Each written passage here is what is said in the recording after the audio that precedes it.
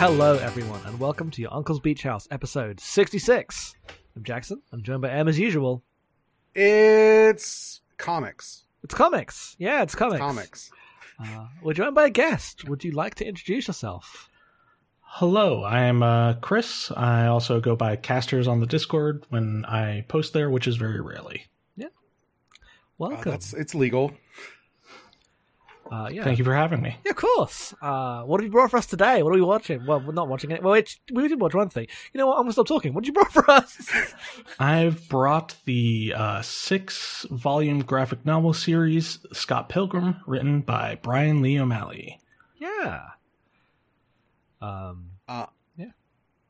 So, these are originally published by Oni Press. They came out between 2004 and 2010, which is when the movie came out. We also watched the movie, the Edgar Wright film, starring Michael Cera and Mary Elizabeth Winstead, a bunch of other people who are now very famous. So I read these comics in like the lead up to the movie, which means I saw the movie somewhere between having read like volume 5 and then seeing the movie and then reading volume 6, which is a ridiculous way to ingest the story of Scott Pilgrim. That's ludicrous. But I've always been a huge fan. I really like the comics. I hadn't revisited the comics basically since then. But the movie is like the last movie I saw like 4 or 5 times in the theater, like back when I used to do such ridiculous things. Mm-hmm. Loved it. Huge fan. So I was really excited to do this one. I was like, I bet Scott Pilgrim holds up all right. I feel like it gets unfairly derided as being guilty of the things the comic's about talking about. Yes. I mean, like in a post Ready Player One world, it is easy to look back on something like Scott Pilgrim and just like assume it's shitty. Yeah. I guess in brief summary, if you have not seen or read Scott Pilgrim, Scott Pilgrim is about the titular character, Scott Pilgrim, who's a Canadian. He's in his early 20s. What is he, like 24, 23, He's 23 in the comic book. He is a layabout without a job. He's living with a roommate who lets him just like live in his one-room Toronto apartment with him and kicks him out whenever he brings guys over. Wallace, we'll talk about Wallace. He's great. He's been in a bad meandering relationship with basically every woman he's ever met, because he's a loser and sucks. Yes. And the comic opens on him dating he had a big blow up with like his big ex he went to college with, and they were like best friends and then became a couple. And then she got famous, changed her personality, moved away, got famous, and he had a whole breakdown. Now he's dating a high school girl named Knives Chow who's Chinese and goes to a Catholic school and all the other things. And everyone hates him for it because it's a shitty thing to do. And he's not even like being scummy. He's being a coward. He's only chosen this because it's the least threatening thing he can think of. He runs afoul of an American delivery girl who moved to Toronto named Ramona Flowers, who was getting away from her own bad breakup, and they hook up, and he has to break it off Knives after they've already hooked up, and is a coward about that, and it causes a bunch of drama. And Rona has 7 evil exes that have formed a sort of league of villains who are coming to beat up Scott Pilgrim if he wants to date her. And so the volumes start with him fighting one of the evil exes, a bunch of relationship stuff. Brian Lee O'Malley originally pitched this as being half a battle manga like Dragon Ball Z and half a like slice of life romantic comedy. I believe in the pitch he cites Ranma as like that half of it, which is very funny to me because I have not read Ranma, but my perception of Ranma is that it's already doing both. Yeah, I mean it's what's face? Yeah. Rimiko Takahashi. Takahashi, yeah. Who's already just like was doing both, yes. Kind of straddling those lines.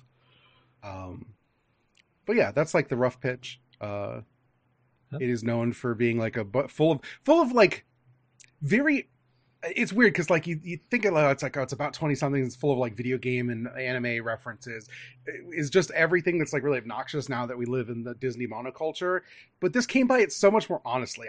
I cannot overemphasize how rare it was to have someone who grew up with this shit writing about very specific references in 2004. like through the aughts. This is like sitting a kid from today down and having to explain to them that Clerks was a big deal. Yes. Like, it was a big deal. Yeah. No one was shouting out the bass line to Final Fantasy 2. He means 4, but we all know it's fine. Yes. Yeah. Yeah, the references that are in the comic, they don't even stand out the way like references in modern like media do. Yeah. It all feels more natural within the story. It's really funny because I think the movie does such a worse job with the reference stuff, and it is very like, oh, look at this brand we got in stuff in a way that's very jarring. We'll talk about the movie near the end, I think. I try not to do a whole bunch of that. We should mostly talk about the comic because this comic's still really good. I was flabbergasted how much I still enjoyed it. I think the like romantic drama stuff is infinitely better than the battle manga stuff, which I think starts good, but I think Brian Lee O'Malley's interest he stops caring about it. Where literally like one of the battles against like the twins is literally happening as an aside as the other characters are having a much more important discussion. Yes. Yeah, after the fourth volume, there's basically no battles. Yeah. Scott Pilgrim's fighting these robots off to the side while Ramona and Kim are just talking. Mm-hmm. That was kind of how I felt as well. The relationship stuff was so much better than the battle stuff. I wish it was just kind of played more straight. But I know if it was, it wouldn't have become like a big smash hit. Yes. Yeah, you had not read this before. You'd seen the movie, Jackson. So how did you find it? I saw the movie. This is a very strange experience because I'm very old now, and I watched the movie when I was 16. Which, you were like Knives. I was like Knives. Well, you didn't even know there was good music when you were 16. Some might say. Shut the fuck up. I was in a band, and I saw Scott Pilgrim in Croydon with the with my high school girlfriend who I just started dating, but like her friend was someone who the year before I had like had a break. Okay, I never dated her, but I got roped into pretending to date her and had a break. It was a weird thing. I had like a weird fucking plot happen to me over MSN while I was kind of not being a Scott-like coward. High school, right? Like it was like someone said they were dating me, and I was like, okay, but then I didn't like make out with them enough or ever. I was too scared, so they broke up with me. I was like, okay. And then someone else was like, well, date me instead. And I was like, okay. And they're like, I heard you were cheating on me. I was like, I've done nothing but respond to some kind of aggressive messages. So anyway, that I'm like living the fucking high school plot that is the Scott Pilgrim milieu when I go see it, but like as a 16-year-old, rather than a 23-year-old, when it's a little more heightened and embarrassing to be doing that in your 20s. Oh, it's so much more heightened and embarrassing to be doing that in your 20s. Yeah. I got out of that life when I was 18. Already reached my ending of the comic. My ending of the comic, forming a band with Kim, is starting a normal mapping, but in a much less depressing way. Yeah. But so I'm there, I'm in it, and I watched it at the time. I was like, damn, this speaks to many things in my life. And now I watched it and read it. I feel so old. I feel so fucking old. Oh my god, I feel old reading this. But I mostly really liked it. Though it was definitely emotionally turbulent in a way that most things aren't, because they just don't speak to any, I don't get relatable and stuff. And it wasn't like this was relatable, because I was not, like, I didn't really have that many like partners in high school or go through the kind of stupid crises here. But it definitely made me feel old. But I mostly just really like the comic. I just wish that there was less battles. I think when it's being a straight slice of life manga, it's better. I read, I'm reading one of them right now. When's the next volume of Even If We're Adults coming out? I need to go read that as soon as it's out.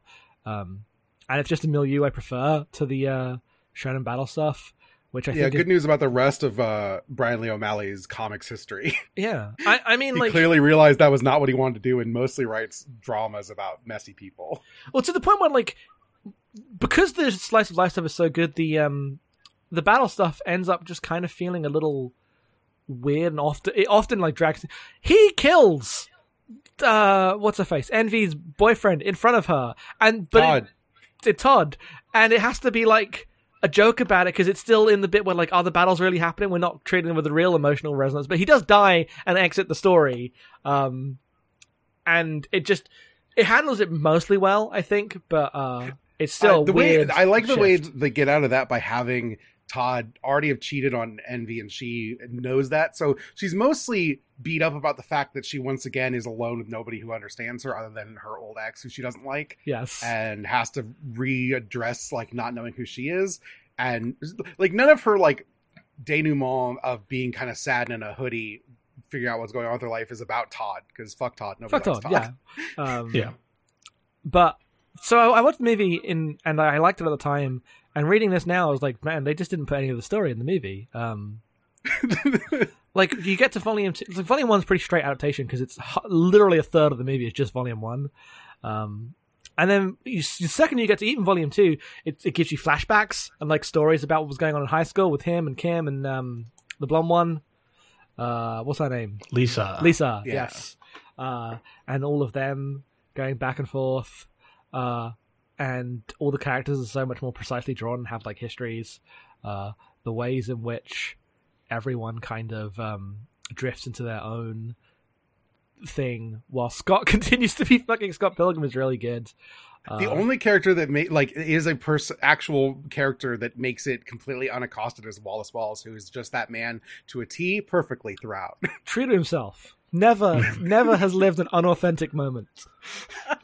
I love Wallace so fucking much, and everyone does. You know, like he's drawing the first bit, right, where it's Wallace at home and he's introducing it. He knows he's gonna hit. He knows that Wallace is a breakout character from panel 1, and he's correct. He's so good. Everyone loves Wallace. Wallace just constantly giving Scott shit, but then whenever he is put to it is like relentlessly cheerleading and supportive in his own burnout way. It's good. It's just lifted from the best part is like all the Wallace lines are like most of the best lines in the movie are just lifted from the comic. Comics full of quotable lines. And he's standing out there berating Scott for going to a high school to pick up his girlfriend as she gets off school to walk her home.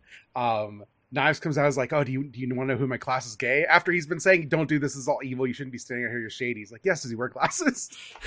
The most, I knew guys like this in high school and college. Absolutely. I have a specific person in mind who is like my Wallace Wallace, and he is exactly like this. Yeah. Beautiful stuff. I really like the comic. I ended up, mixed on some things. Like I said, I think the Sharon stuff is not as good, and the ending is a little. I just think the Gideon stuff isn't great in both the movie and the comic, especially by the comic, because the comic really doesn't care. By the time it reaches Gideon, it's so completely ceased to care, but it has this massive plot thing it has to handle. I had a really good time. The comic, at least understanding that Gideon only matters to Ramona and doesn't actually matter to anyone else, I think is good in a way that the movie doesn't really capture in the same way.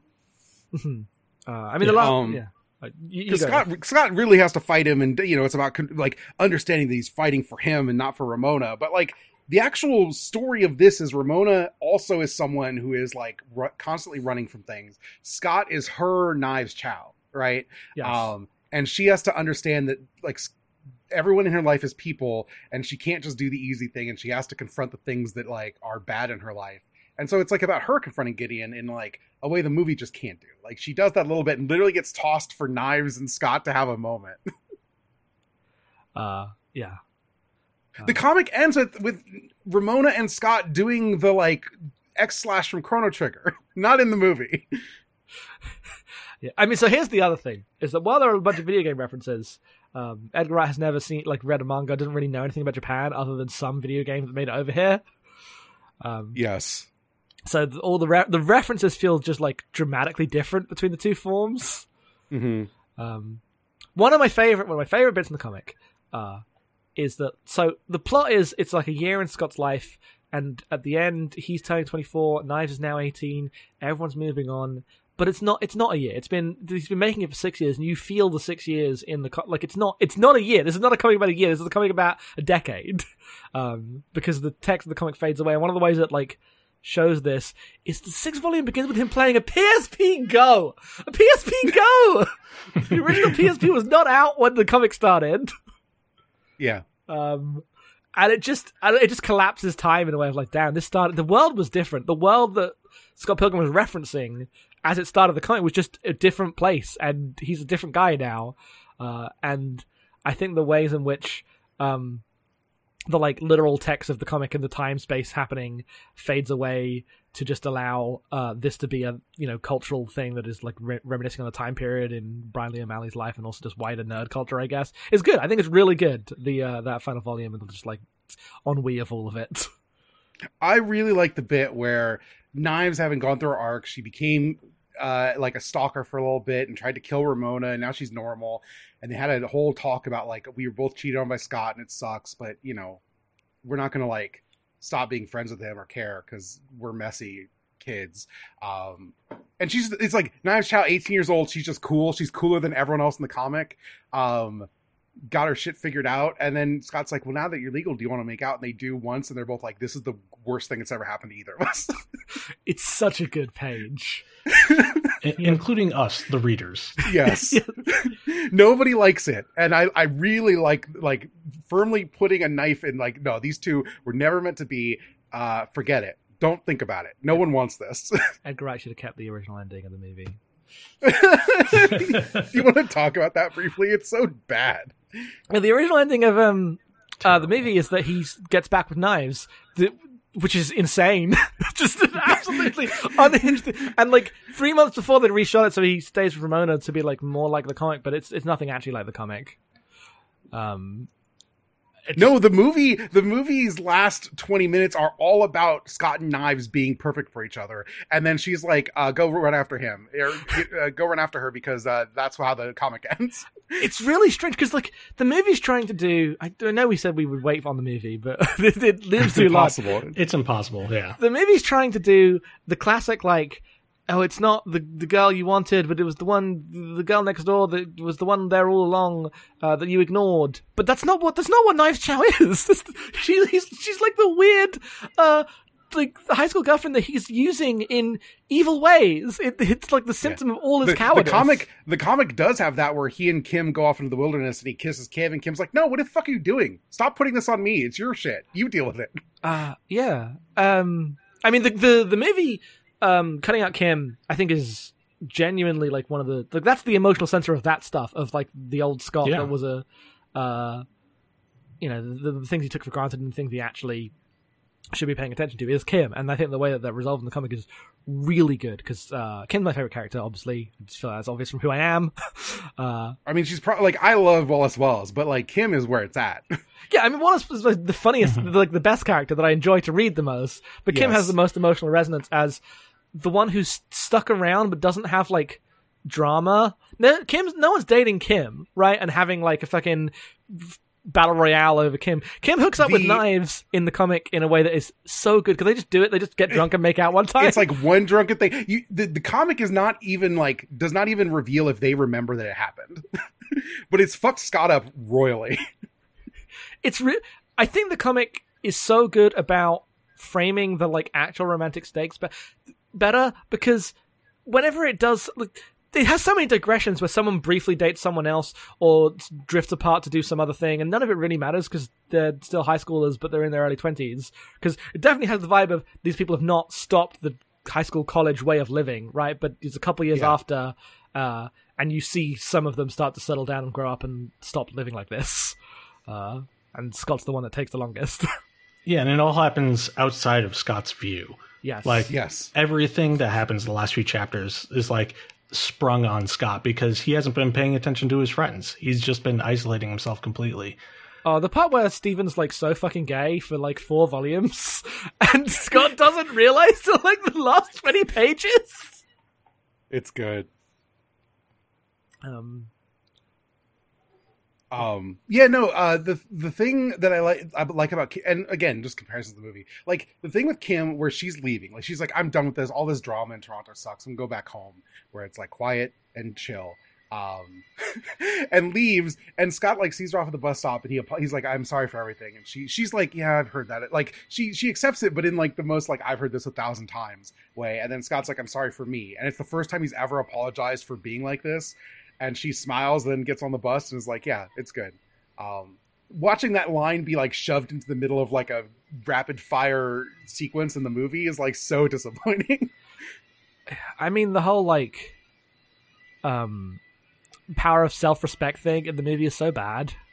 I think it's indicative of like a real misunderstanding of what makes the comic good, but in a very like, of course a Hollywood movie would do this because it's not you thought you were fighting for the girl, but you're really fighting for yourself. But self-respect is not Scott Pilgrim's fucking problem. The idea, that plot exists, and it's all on Envy in the final volume because like she's there performing in her weird metallic moth costume and has to like shed envy and be Nat again to be normal. The very idea that that you could read the first four, I don't know what, I think it was 4 volumes out when they were writing the script, right? But like you could read Scott Pilgrim and think, you know what one thing he needs to just respect himself. No, he doesn't. he can stand to respect himself a little less. He needs to fucking listen to people, which is why it's the power of understanding in the comic, because the comic understands what Scott Pilgrim's character is. I will say the one thing I think the movie genuinely does better is young Neil's ascendancy, just in the background of the movie. He's so funny. Because every time Scott's like running off to do something, which is not necessarily in the comic in the same, because the comic gets really wrapped up into their recording an album and it's taking months and everyone's really mad because they don't play music anymore.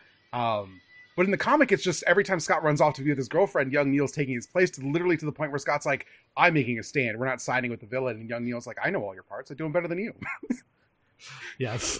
I love it. I love the bit where young Neil's the one up there at the end.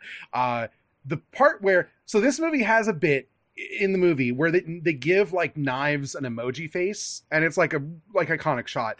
They don't give young Neil the full like chibi water eyes when Scott finally calls him Neil for the first time, and I think it's like the biggest mistake in the movie.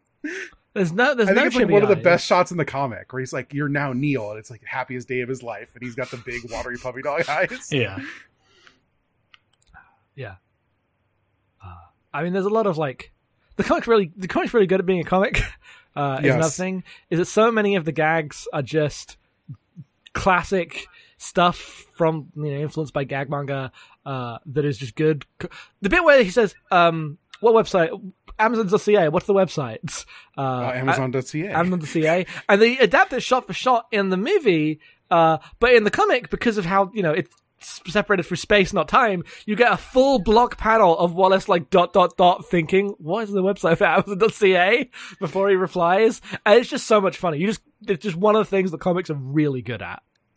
Yes.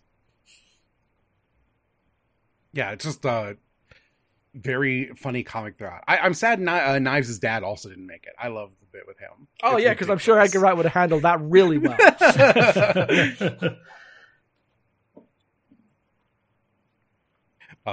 You're right, but it's funny. Yes, I mean, it's good because like that stuff all gets roped into. He has 2 like ninjas trying to kill him at the same time and doesn't know which one's attacking him at any given time because Roxy and Knives' dad are both like after him kind of at the same time. Mm-hmm. I mean, yeah, the amount of stuff cut out of the movie, is crazy. I don't know. You couldn't fit it in a movie. I don't know what I would do if I was tasked with doing this. But like the whole arc about him having to move out and move in with Ramona because Wallace is 25 and doesn't want this fucking bum living with him. He's moving somewhere else. The whole bit where they have to go to their landlord and be like, "Yeah, we've skipped on the rent a bunch. Could we still keep the place?" He's like, "No, absolutely not. Get out." Yeah. And Scott getting a job, all gone. I love it. Yes. Yeah. It gets a job, gets fired, gets the job again because they didn't hire anyone else. I just think the real life stuff is the heart of the comic, and it's just not present at all. And like Scott not having to get a job is such a big hole in the movie, and I think that the band plot is really bad in the movie comparatively. Because I think while the Neil stuff's good, the idea that like this is genuinely a band that could get a label deal is crazy. The idea that anyone really cares about the band is just not true and never was. They like playing music together. I love the ways in which the band starts out, and it's like this little band. Because I was in a similar band. We were around for 3 years, and then I went off to uni and stopped playing, like every band in history. And the way in which it fizzles out because he's recording this album forever and will no longer actually play live because he's got a crush on this boy that's doing the producing. I think it's fantastic. It's one of my favorite subplots in the whole thing because it just fizzles into nothing, and he hooks up with the guy instead, and he's working at a shitty burger place the whole time.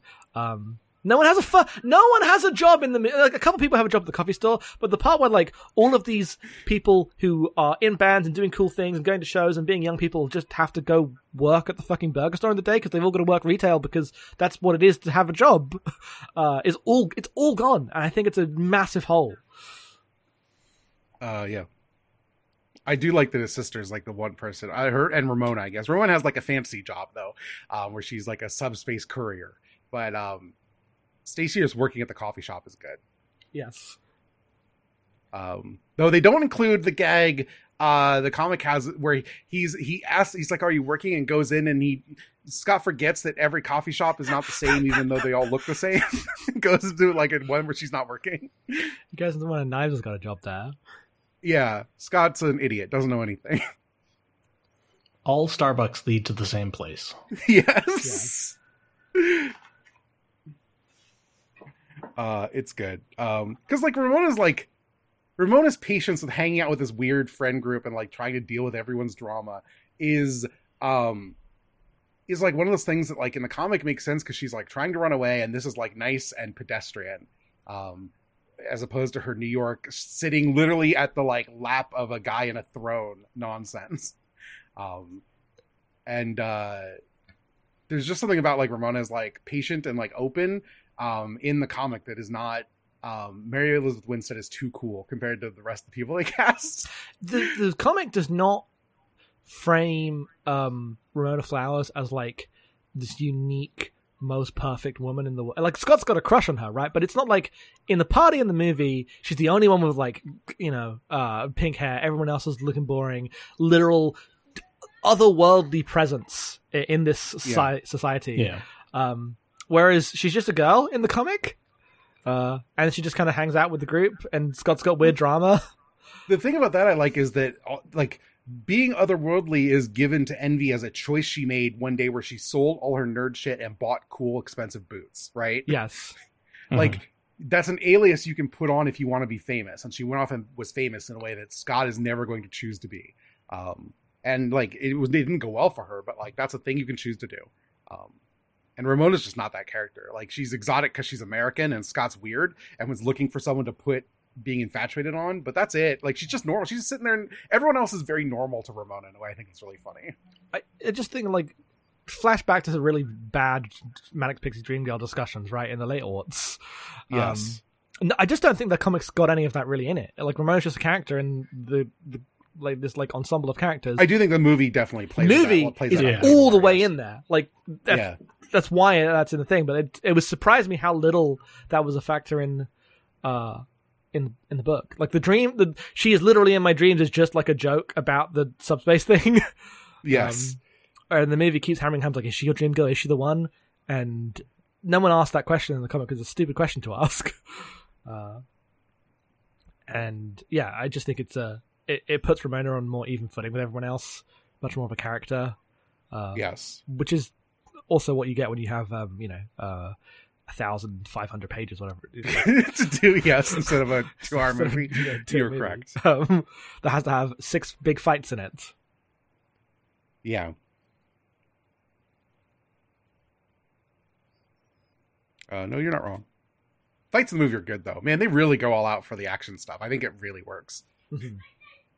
Because like they've got the actual actors in a lot of instances on wires doing stuff that they normally would not do, and I think the CG is used relatively sparingly.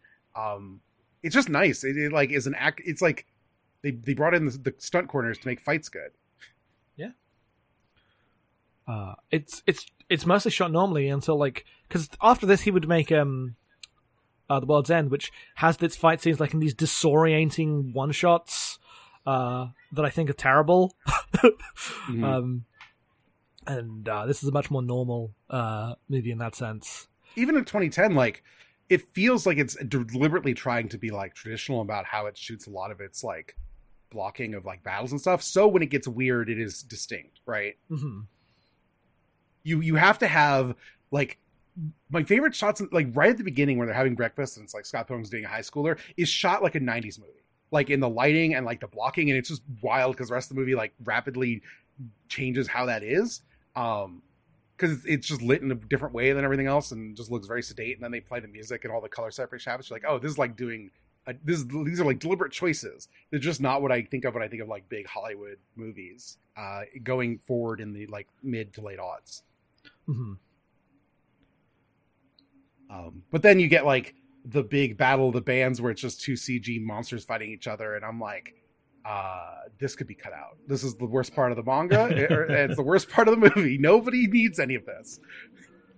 I mean, literally seat filling.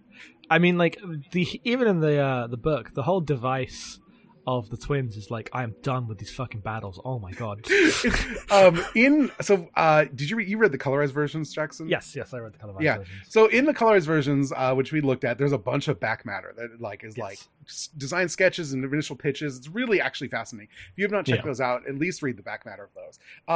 In the initial pitch, he lays the whole thing as like 7 Evil X is going to lead up to Gideon.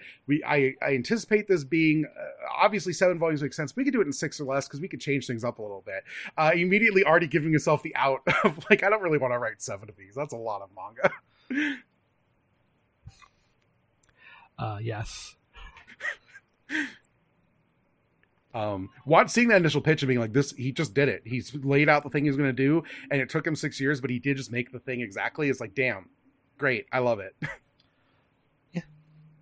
He fucking nailed it.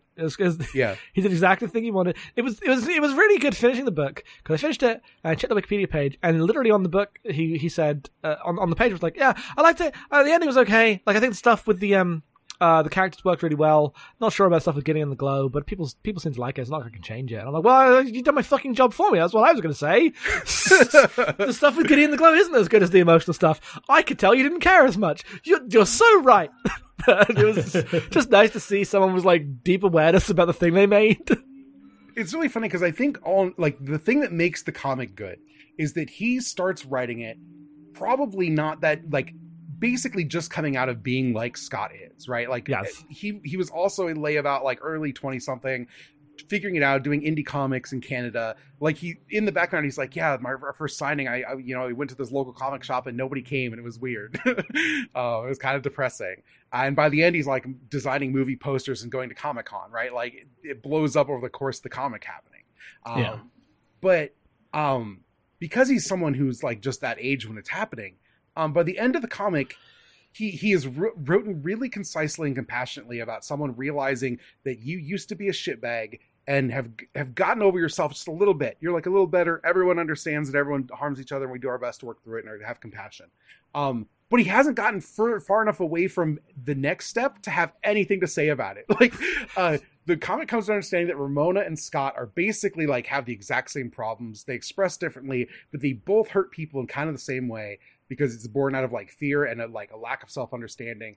But he doesn't know what's next. He doesn't have anything to say about it. So he just kind of hold hands and go, I guess we're going to do this.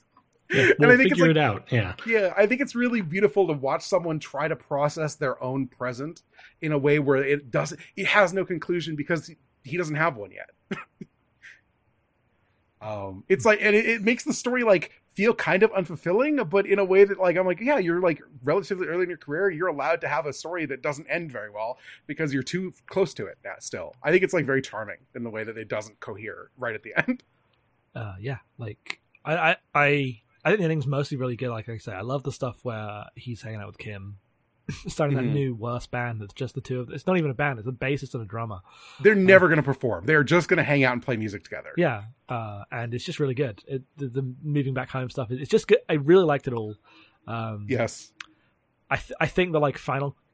I just think the final page doesn't ring true. Is the ultimate thing. I don't when he's like, oh, me and Ramona are gonna figure it out. I like. There's definitely a sense of like, because this comic is about this relationship, it just can't let it go. Also, he doesn't have the, like, this could be the Graduate ending, right? But it's not, because he's too in it. I don't think the Graduate ending work either. I like in my soul, like, it's like they should just like drift off to the next phase of their lives. But they do just like together for some reason, which seems like a bad idea. But you do you, Scott. One of the things I love is Ramona drops out of the comic. It's like, where'd she go? Everyone thinks she went back to New York with Gideon, and that's like what happens in the movie. But she didn't. She did the exact same thing Kim and Scott did, which is like go to the wilderness. But she mostly stayed around watching reruns on TV and eating too much. Whereas Scott literally went out and had like a weird training arc and kissed Kim and got him over himself a little bit. It's very funny that when everyone else had like a moment, she just failed to do anything. She just like, I just went home and sat in my underwear for a while. It was fine. That's how it is. Sometimes that's all you need. Those two are made for each other derogatory. Yes. The Gideon stuff is so weird. It's so hard. In the comic, it's really half-hearted. Like, look, he's like super possessive and like a vision of what Scott could be, but I don't really think he is. I think the stuff it does about how like, Scott, you're just another reason why X waiting to happen is fine. But when he's got like his own girlfriends in like cryostasis, I do love that he puts them on, Zelda crystals, and then they all come out during Envy's final performance. Like, why is my phone dead? And call their parents and stuff. I've been asleep since 2003. I have no idea what's going on. But it's only 2005 in the comic or whatever. Even though PSP it's not Go. Yeah. And so Gideon ends up coming off as like, he doesn't feel representative of any like thing that Scott has to face in himself. That's just happening. That's also happening, but like not in the Gideon stuff. Gideon just sucks and has to get beaten up, I guess. Because he's like, kind of outsized. Just written into the story, it's like, oh, he's the last boss, so I guess we have to fight him. Like the best Gideon stuff is a bit where they're fighting and they're like, wait, Ramona's not with you? They realize Ramona's not with either of them. That bit's a really good gag. But the actual like fight with Gideon and the like mind control stuff is I think the weakest part of the way it all wraps up. In the movie being like a weird mind control chip that he just breaks, like, oh, you're free of your ex-boyfriend's control. He was obviously manipulating you. It feels even dumber. That's a real Edgar Wright thing. I was like, oh, she had to have been literally abused, mind controlled in like an explicit way, and not the like more messy version that's going on in the comic. I feel like it just makes Ramona a much less interesting character. To put it all on the shitty guy who sucks.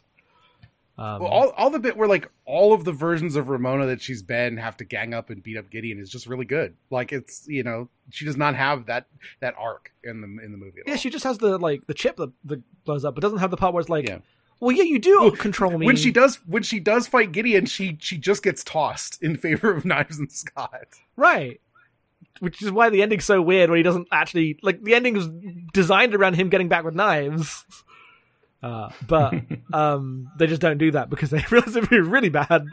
It would be really bad. Very correct. Yeah, it's very strange because like that bit in the comics really good. As like, you do like, there's still, no matter how shitty and like controlling and weird you are to me, there will still they're still being a part of me that likes you. Doesn't actually mean anything or ultimately give you any power over me. That's just being a person. Fuck off. It's really good in the comic. And obviously, like, that's just its absence is felt. Yeah. No, you're right. It's also sad that the Roxy fight just doesn't exist in the same way in the movie. Mm-hmm. I do like the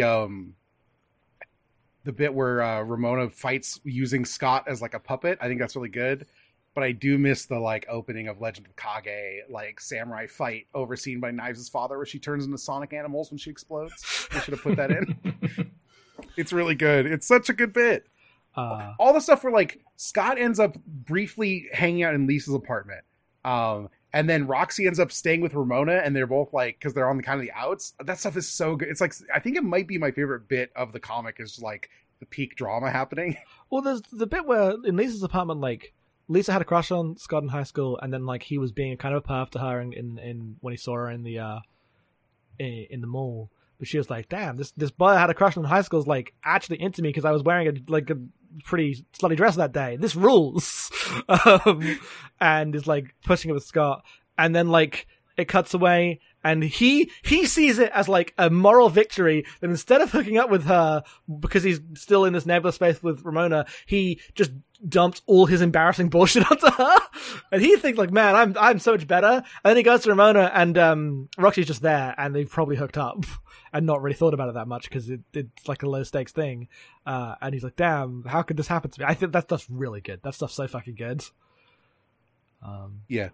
I think of the movie, one of the decisions that only becomes weird in the retrospective reading the comic is it takes the like weird like pushing the back of Envy's knee because it's one of us like spots when you're making out onto Roxy in a way that I feel like is weird. It doesn't work at all because it then becomes like a weird joke about her bicurious phase and not a point about the ways that Scott like holds onto these things as a way of like having an advantage in these relationships.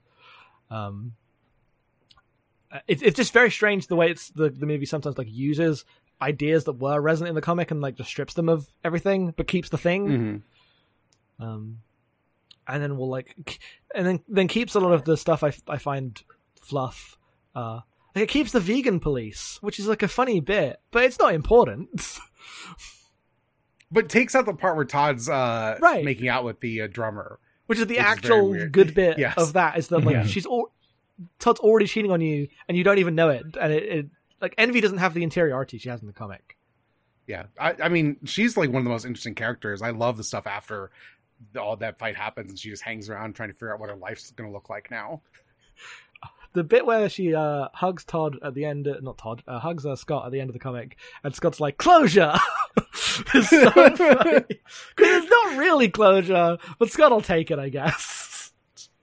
It's his idea of what closure is. Because like in the third book, when she leaves, he was like, she could have like hugged me or anything. I don't feel like I have closure right now. I love that because she's driving away being like, see you later, Pilgrim, wearing his hoodie, and he doesn't think that's closure because he's an idiot.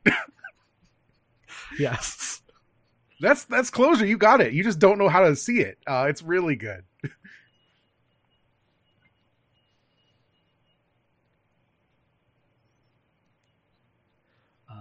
But I guess I don't have too much more other than just distinct thoughts. Yeah.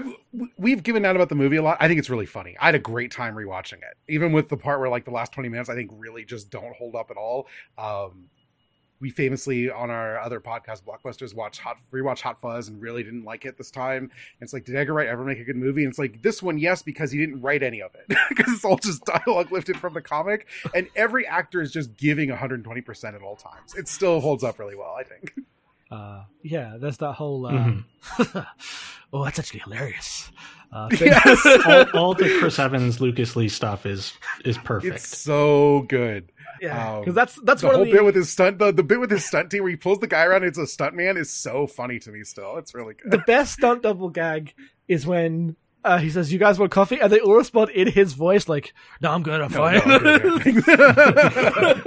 It's so fucking funny. Him coming out with the real Universal logo because they use the fake video game one at the beginning of the movie also is really fucking good. Yeah, that's just that whole sequence is a standout of the movie. And then there's another situation of like, I think the compression hurts it because in the movie by that time Ramona's already opened up and like told Scott about Lucas and they've watched his movies to prepare for this specifically, and it's like a bonding point of them sharing these things. Whereas in the movie it's like she never told me about you, and now I've got to fight you, and blah blah blah. It doesn't like they don't have the like bonding as an actual relationship in the film. One of the things I really think is funny as like a choice is the comic. Wallace is like, yeah, he's a really cool skater, and he became kind of a sellout now, whatever. Because like we watch his movies and they're kind of crappy, but in the movie, it's very cool that he sold out and became a movie star. Like peak Hollywood choice to me. And then he sold out and became a movie star. Yes. You know what? I have no problem with Chris Evans. It's weird because, like, we just watched Knives Out for Blockbusters and talked about how weird it is because I think he's a great actor. He's got great charisma, but he looks like that, so it's weird in movies. Even back now, like, pre all of the Marvel stuff really blowing up, he still looks like that. Yes. You know, even when he was just Human Torch, he still looked like that. It's just weird. The man has a strange career, but I do like him in this. Yeah, I think that stuff is definitely some of the funniest, at least out of the movie original stuff. Because there's a lot of gags that just we just shot the comic. It was already really well written, so we just shot the comic. Didn't need to change much. No, like I said, I really like the Young Neil stuff. I think the guy he got for Steven is really funny. The bit where he's like, for the band. I think it's just delivered really well. I think all the like rapid fire dialogue asides all really work. I think they're really funny. Was Wallace texting in his sleep in the comic? No. That's such a good gag. Yeah. The bit where he's like, don't tell my sister. He's like, you know me, as he goes in the bathroom and she immediately calls. Good. I love all that. Yeah. The part where Wallace and Scott's like teenage sister are like thick as thieves is really funny to me. No explanation. I mean, even in the comic, Wallace and Ramona become fucking more bros than Ramona and Scott at some point because they're having drama, but she can just hang out with Wallace. Wallace is just so much more present in everyone's lives. Yep. But also, like, in the comic, like, Scott's the one who cooks, right? Like, which isn't in the movie. Like, I feel like Scott Pilgrim makes more sense as a dateable boy in the comic than he does in the movie. Yeah. There are reasons for you to hang out with him. I mean, the Michael Cera casting is just weird. Yes. At the time, because I hadn't read the comic, I was like, oh, it's totally fine, it works. But he's just such a different kind of awkward than Scott is. And I don't like dislike. I think he's really good in the movie, but it is weird. It's just it's a different character as opposed to like the more manic Scott in the comics. Because I have known some Scott Pilgrims in my fucking life, and none of them are anything like Michael Cera. Yeah. Like, Michael Cera is so much for the joke of he's like the soft, quiet boy and then he can fight. Like, that's literally why they cast him, right? I mean, he's good in the role, but like, it's the juxtaposition of Michael Cera's like aura as like non-threatening guy in a action comedy that is why they got him. Yeah, and I get it for the movie. It's not like it like breaks it or anything, but I would not describe comic book Scott Pilgrim as like a mumblecore guy in the way that Michael Cera is like that's his cultural thing. Yeah. Brian Lee O'Malley was not writing about mumblecore guys. No. Period. Full stop. And it's not like that's like the tone of the movie take. That's just like all in the casting. The movie's still like written like the comic.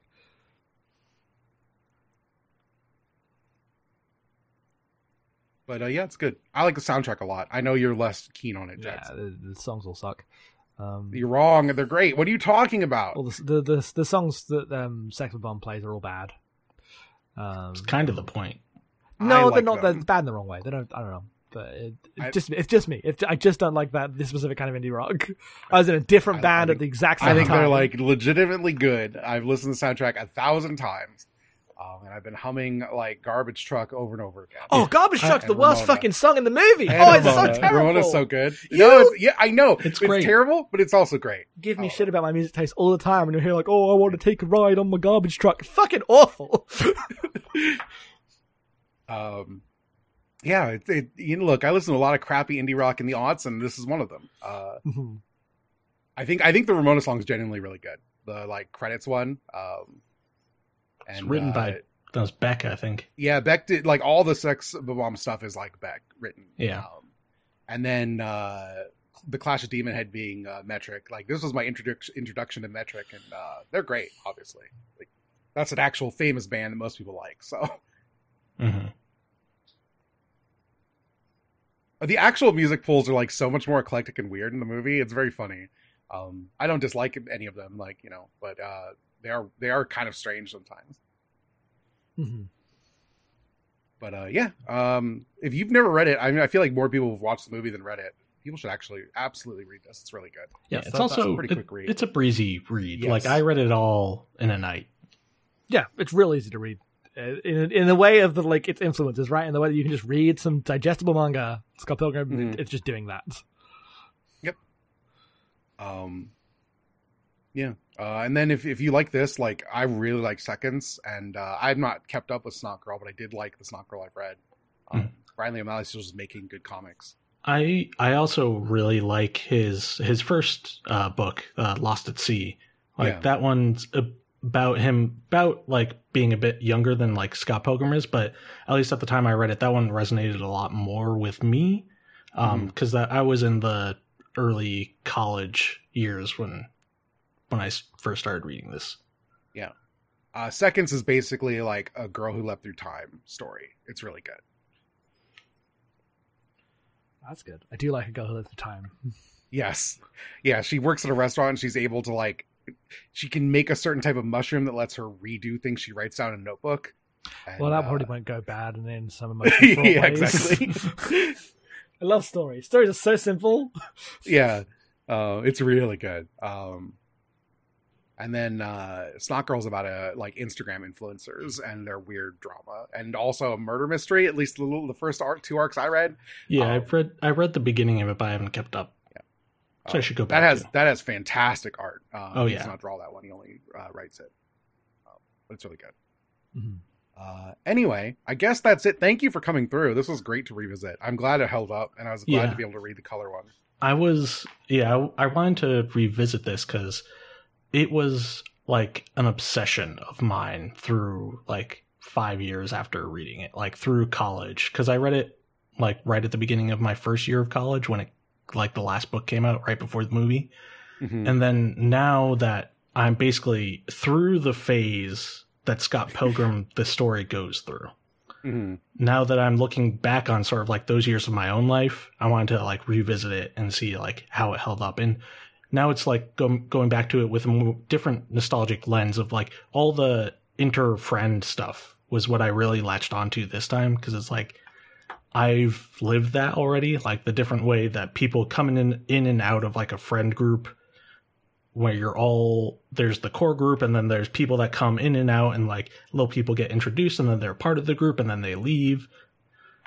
Yep. It was all really good this time reading it, now that I'm in my early 30s. The one thing I think that the book's really good about is, and the movie is not, about the weird ups and downs of just being a poor 20-something, is like Wallace takes Scott out for sushi all the time. Sushi's expensive. I love sushi, but like in my most boom and bust period of my 20s, I ate the most sushi. I had the most times where I would just be like, fuck it. We barely afford like to live, but I'm going to go out and eat on Friday night because it's Friday night and I've had the worst week in the world. That's what it is to be poor and young. Yeah, no. Yeah. When you've got a shitty apartment, you're going to fucking eat some sushi sometimes. Yeah. There's like one big party where like literally the entire cast all goes and has sushi together, and it's really good. Because like, yeah, that's what it is to be young. Sometimes you spend money on really stupid shit you shouldn't. Or I did that way more often back then.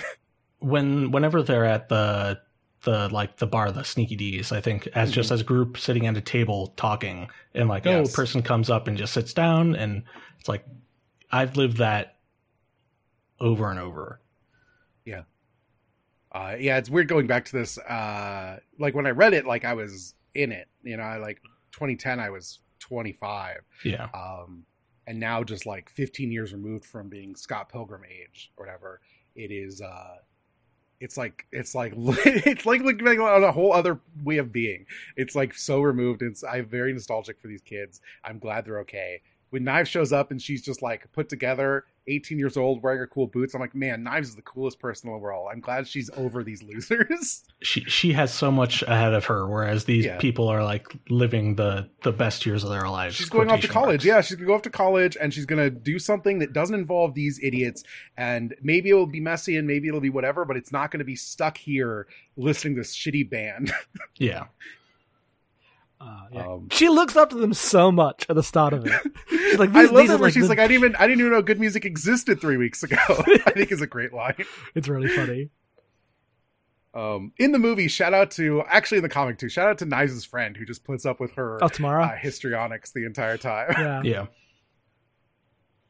She's always really funny. All right. Next month we are watching Psycho-Pass the movie. Ooh, that's We have right. a guest. Very nice. I'm excited because we've talked about it a couple times on GGP, but have never formally covered it.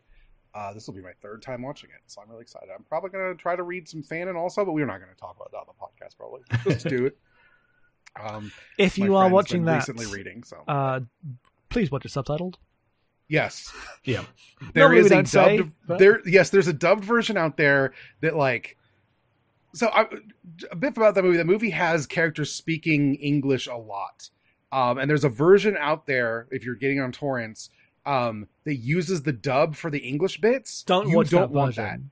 that. It's genuinely important to the film that the characters are speaking English poorly in it. Yes. And we'll talk about why that's important when we talk about it next month.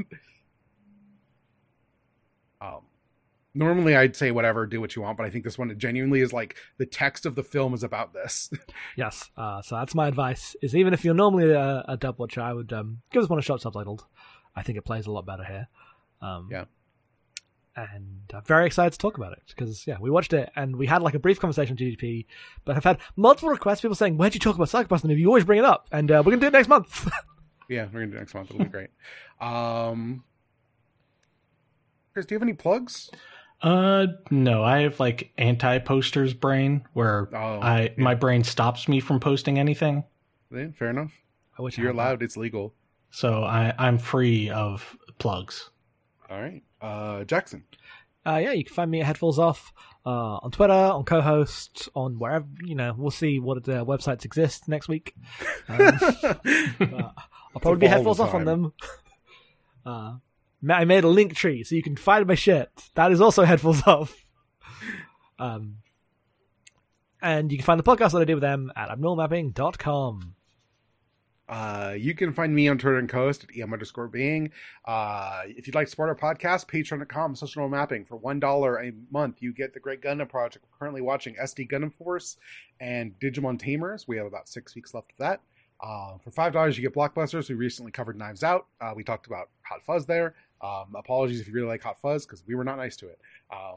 For $10, you get VoIP Life, where every 2 weeks we kind of sit down and goof off and have a fun time. We have to record one of those soon. Don't know what it's going to be about. We'll figure it out. I'll probably talk about Sonic the Hedgehog. Oh, yeah. You played that. I have not. I'll be interested to talk about that. That's everything. Thank you so much. We'll be back in a month. Tell your friends. I don't know. We have a bunch of episodes. If you've not gone back to our backlog, this is the weirdest podcast in the world. I wouldn't say in the world, but yes, it is definitely strange. Especially if you listen to this, but you don't listen to like Gundam. I bet it's a very weird podcast. Why is it like this? Yeah. For you. So sorry about that.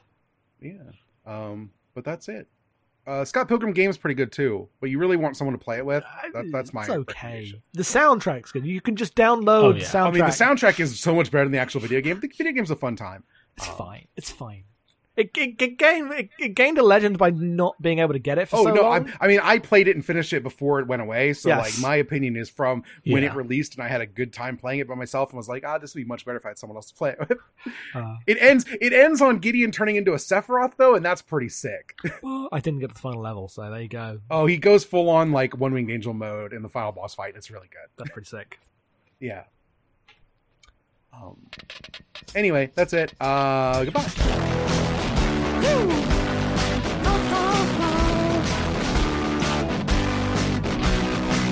I'll take you for a ride. I'm a garbage truck. Oh no. I take you to the dump, 'cause you're my queen. Take you uptown. I'll show you the sights, you know you wanna ride. I'm a garbage truck. Truck, we'll pass the mansions by, drive right through, but bills I owe my.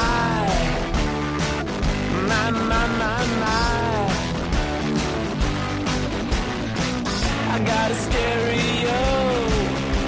You just gotta turn the knob, and baby we'll go as far as we can. I'll be your garbage man. I'll take out your junk and I'll crush it down. Jesus in my rear view, and the highway patrol is up ahead. In my garbage truck, I'll never throw you away.